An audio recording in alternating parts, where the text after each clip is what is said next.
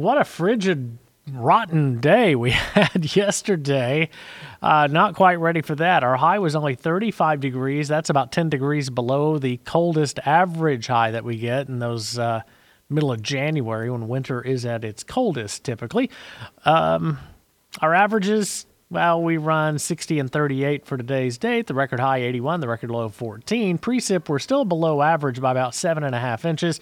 We did pick up 0.3 of an inch of snow, and they measured the snow officially at the National Weather Service office in East Tulsa, while the temps are still measured at the airport. Also of note, the city in northern Alaska, Yunquavik, used to be known as Barrow, had its last sunset yesterday. And that means the folks there won't see another sunrise until well into the new year. So we'll continue to, maybe complain just a little bit about our winters and the early sunsets thanks to standard time.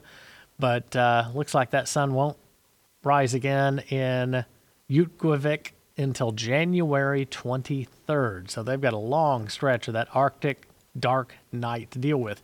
In Oklahoma yesterday, not quite that dark, but it was cold, mid-30s in the metro area, 20s in the panhandle, some 40s south of Interstate 40. That's all for highs. Our average high is 60. Rainfall over the last week. We did have rain in every county of the state, heaviest rain south of Interstate 40, but really no big blockbuster amounts. We've had an incremental improvement in drought conditions, but not much. Fractions, percents for level 3 out of 4 and level 4 out of 4 drought in the state.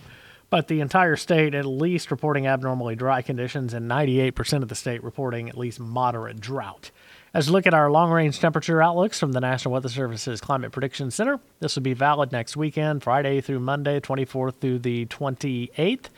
Signals for near normal temps and below average on the rain. The new 8 to 14-day outlook, this will be the 26th through December 2nd.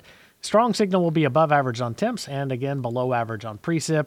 And the seasonal outlook updated December, January, February, equal chances on temps being above and below average, and maybe just a little bit of a lean back toward below average on the precip.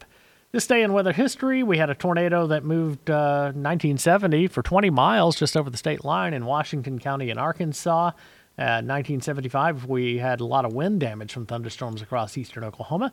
Tomorrow's day in weather history, 1979, 4 to 6 inches of rain in Bartlesville caused a lot of flash flooding. And in 1994, a strong low pressure moved across Kansas.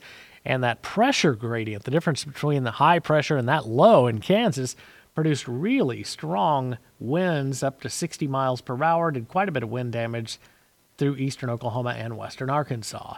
Nothing like that coming today, but it's cold this morning.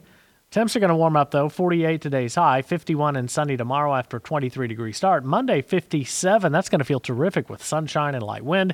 Tuesday, sunny, near 60. As we roll into Wednesday, upper 50s to near 60. A few more clouds around.